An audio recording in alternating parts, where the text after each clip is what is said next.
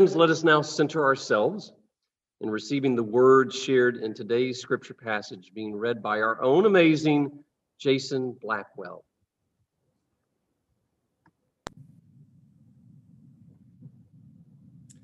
A reading from the Gospel according to Mark, chapter 3, verses 35. The translation is from the Common English Bible. Jesus entered a house. A crowd gathered again so that it was impossible for him and his followers even to eat. When his family heard what was happening, they came to take control of him. They were saying, "He's out of his mind." The legal experts came down from Jerusalem. Over and over they charged, "He's possessed by Beelzebub. He throws out demons with the authority of the ruler of demons." When Jesus called them together, he spoke to them in a parable. How can Satan throw Satan out? A kingdom involved in civil war will collapse, and a house torn apart by divisions will collapse. If Satan rebels against himself and is divided, then he can't endure. He's done for. No one gets into the house of a strong person and steals anything first, without first tying up the strong person. Only then can the house be burglarized. I assure you that human beings will be forgiven for everything, for all sins and insults of every kind. But whoever insults the Holy Spirit will never be forgiven. That person is guilty of a sin with consequences that last forever. He said this because the legal experts were saying he's possessed by an evil spirit. His mother and brothers arrived. They stood outside and sent word to him, calling for him. A crowd was seated around him, and those sent to him said, "Look, your mother, brothers, and sisters are outside looking for you." He replied, "Who is my mother? Who are my brothers?" Looking around at those seated around him in a circle, he said, "Look, here are my mother and my brothers. Whoever does God's will is my brother, sister, and mother." The word of God for the people of God. Thanks be to God. Amen. Thanks, Jason. And you are absolutely one of the delights of harmony. Before we receive the special song from Melinda, I want to introduce this morning's guest who will share the message with us. He's very familiar to us at Harmony. Jace Lucas is a wonderful, amazing young man who inspires the world in so many ways, living out his faith and call to follow Christ. And friends, what fruit has indeed been born from all that he does? Jace is a gift, and we appreciate him so much.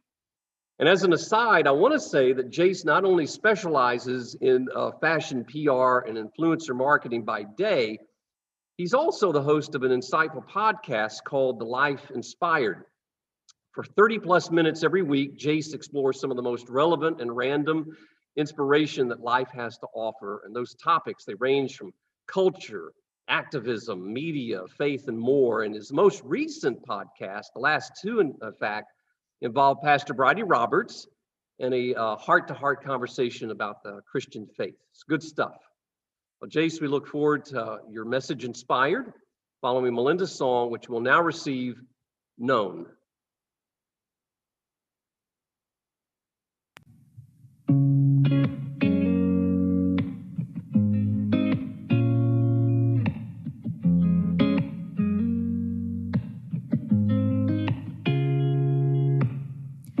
It's so unusual, it's frightening.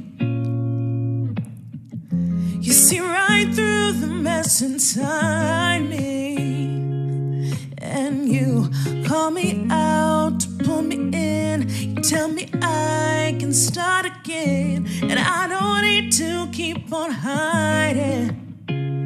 I'm fully known and loved by you. You won't let go, no matter what I do. And it's not one or the other. It's hard truth and ridiculous grace to be known, fully known and loved by you. I'm fully known and loved by you. It's so so like you to keep pursuing. It's so like me to go astray. Oh, but you got my heart with your truth, a kind of love that's bulletproof. And I surrender to your kindness. I'm fully known and loved by you. You won't let go, no matter what I do. And it's not one or the other. It's our truth and ridiculous grace to be known, fully known and loved by you. I'm fully known and loved by you. How real, how wide, how rich, how high is your heart? I cannot find the reasons why you give me so much. How real, how wide, how rich, how high is your heart? I cannot find the reasons why you give me so much. I'm fully known and loved by you. You won't let go, no matter what I do. And it's not one or the other. It's our truth and ridiculous grace to be known, fully known and loved by you. Fully known and loved by you. It's so unusual, it's frightening. I'm fully known and loved by you.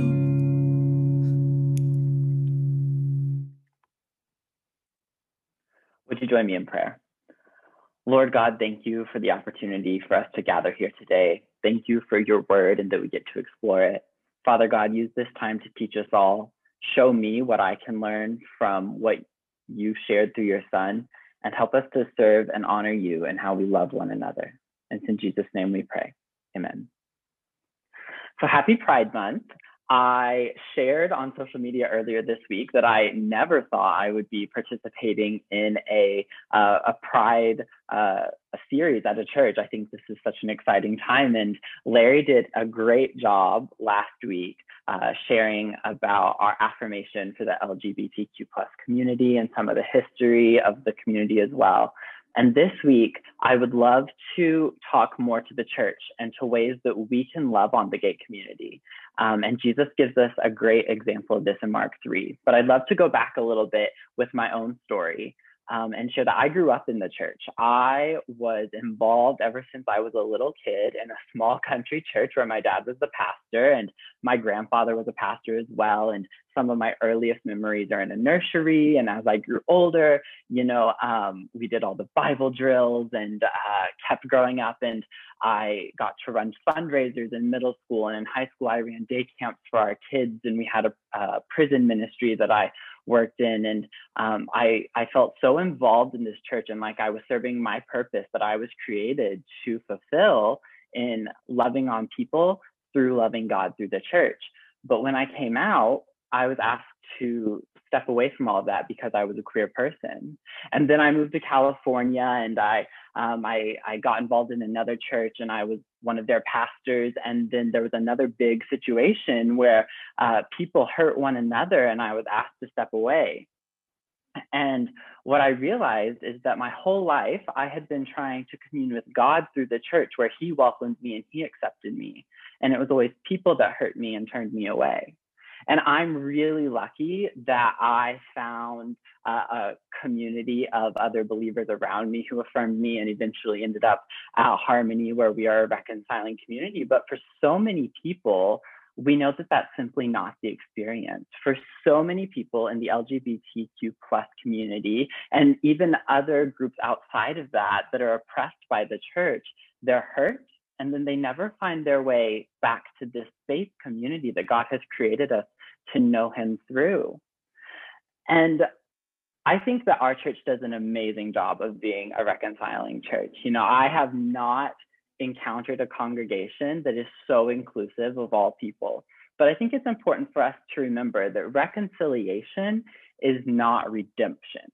So reconciliation is the bringing together of two people or things. It's when you heal, or you bring, we come back together. So as a reconciling church, we have brought the gay community back into our faith community, which is absolutely amazing. But beyond that, redemption is the healing of a relationship or a reputation. Here's an example.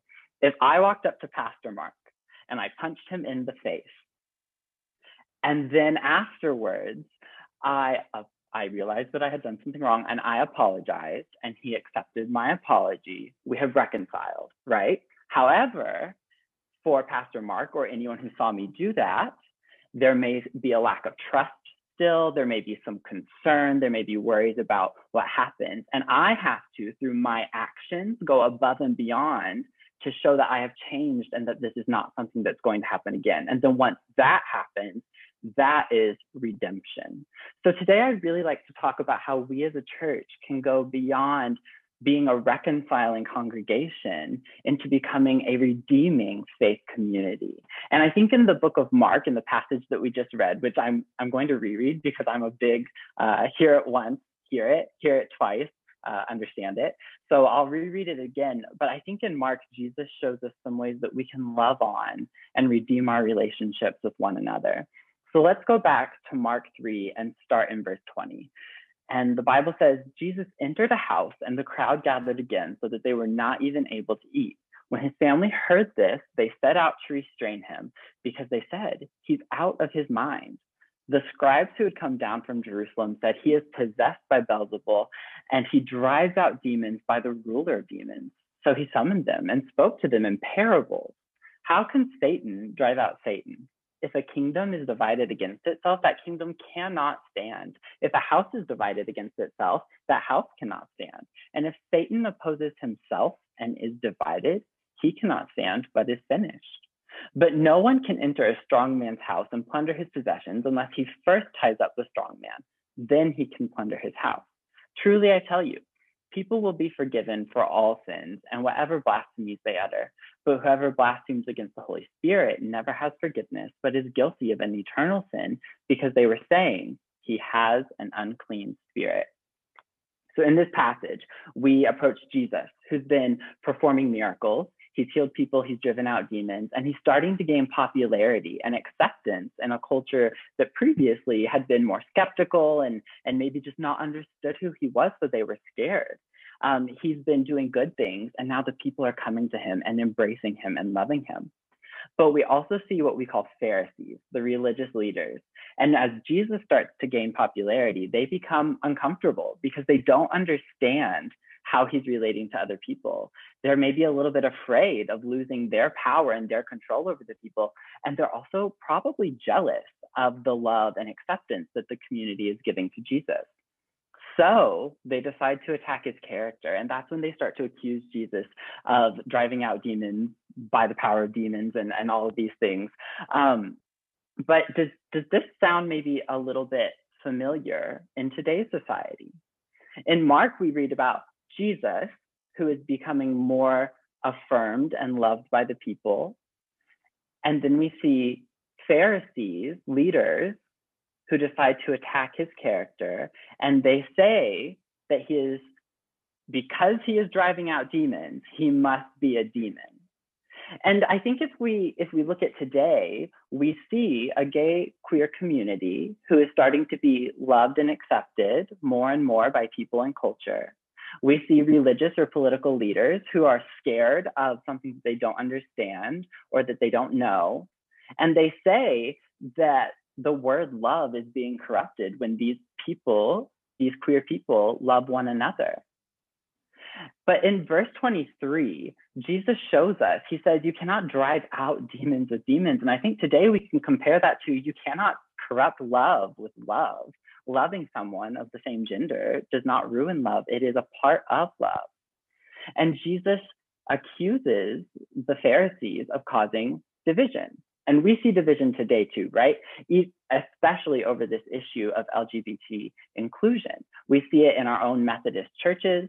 We see it in the United States. and in our politics and in society. And we need to get to a place where we can heal from this brokenness and redeem ourselves from this division. So how do we do that? In verse 28, Jesus reminds us that all are forgiven by his grace. And he points us back to verse 25, which is all about unity, where he says, a house divided cannot stand, a kingdom divided cannot stand. He's reminding us that only when we affirm and love one another in unity, that's when we stand, that's when we thrive, that's when we enjoy and serve God. If we want to be a redeeming church and we want to follow Jesus' plan for us and bring people who have been hurt by the church back into it, we have to pursue unity. So what does this look like for us we're not necessarily, back in Jesus' day in the book of Mark, we're here in the 21st century in 2021. What does unity look like for a redeeming church? Well, it's Pride Month, and perhaps that means celebrating Pride with the gay community, even if you're not a part of it. Perhaps unity looks like standing up for Black lives when they're under attack. Maybe unity looks like accepting and defending our transgender brothers and sisters. Unity simply looks like love. And in 1 John chapter 4, we're reminded that God is love.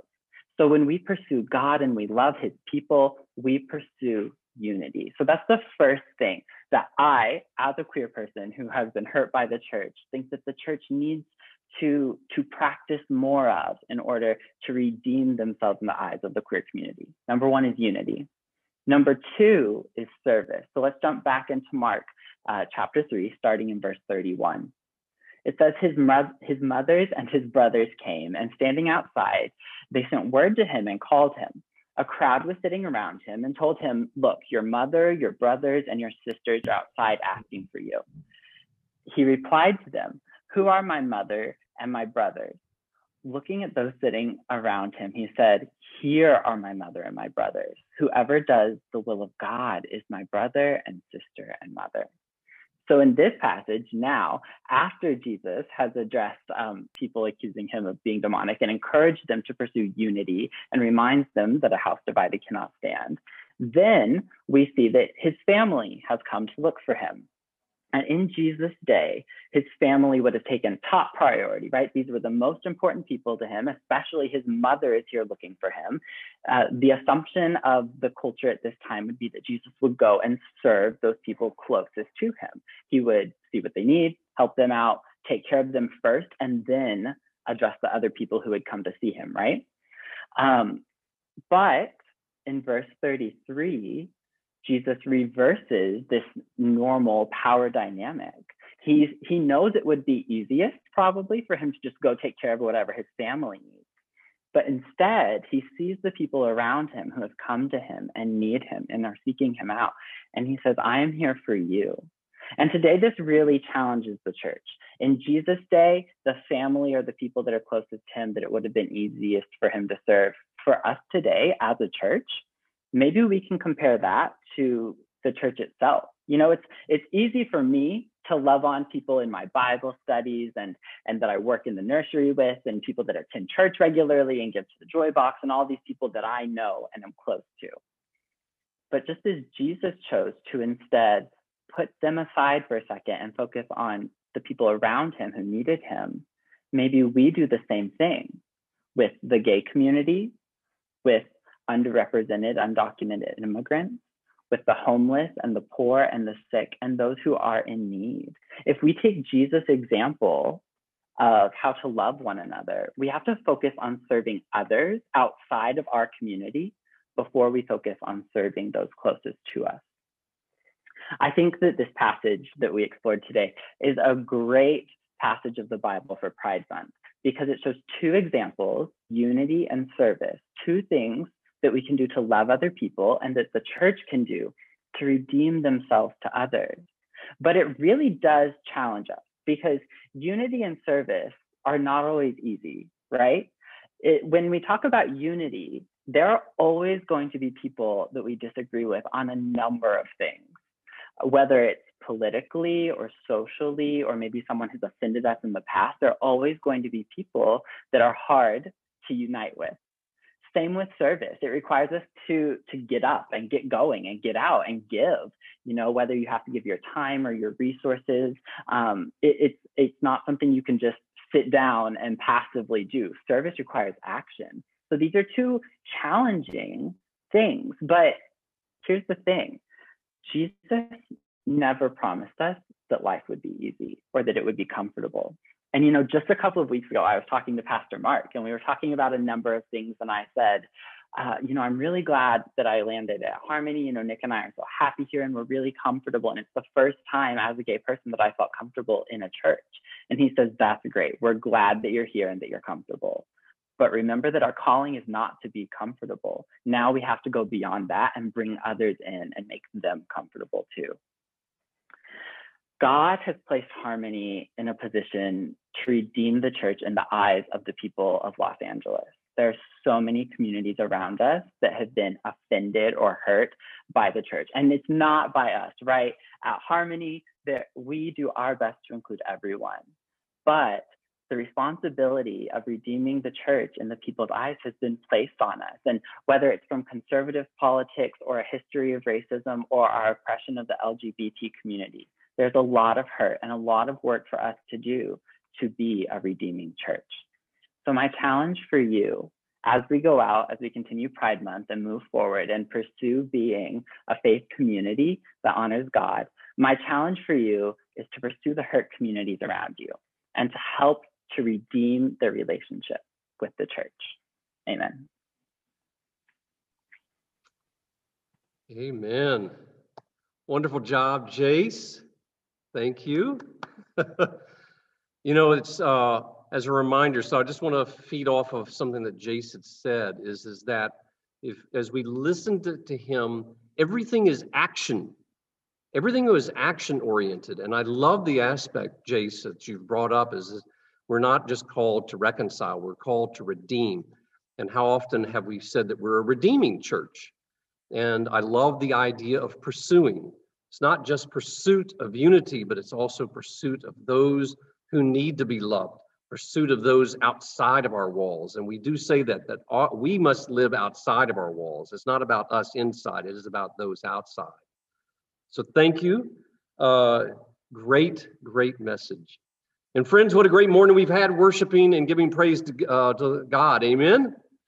Now I do want to share a couple of very important announcements. And these are for the next 3 upcoming Sundays. The next 3 upcoming Sundays, there's not going to be a live worship service for Harmony via Zoom. We will have the opportunity, though, to connect with Hollywood UMC and their live stream worship service at 11 a.m. So that's on June 20th, June 27th, and July 4th. And then when July 11th rolls around, we're going to then resume with Zoom worship with Harmony at 10:30 a.m. That said, let's all remember on June 27th, 2 weeks from now at 10:30 a.m., we're going to have our very first in-person gathering outdoors on Harmony's front lawn, in which we will focus on providing support for the LGBT Center and the North Hollywood Interfaith Food Pantry. What a way for us to be a redeeming faith community. Amen. So we want to see you. Let's make every effort to be part of us being difference makers for this broken and hurting world. And now, friends, for those on Zoom, please stick around. We're going to segue to our question of the day in breakout rooms. And to everyone, the peace of Christ be with you on this day and always. Amen.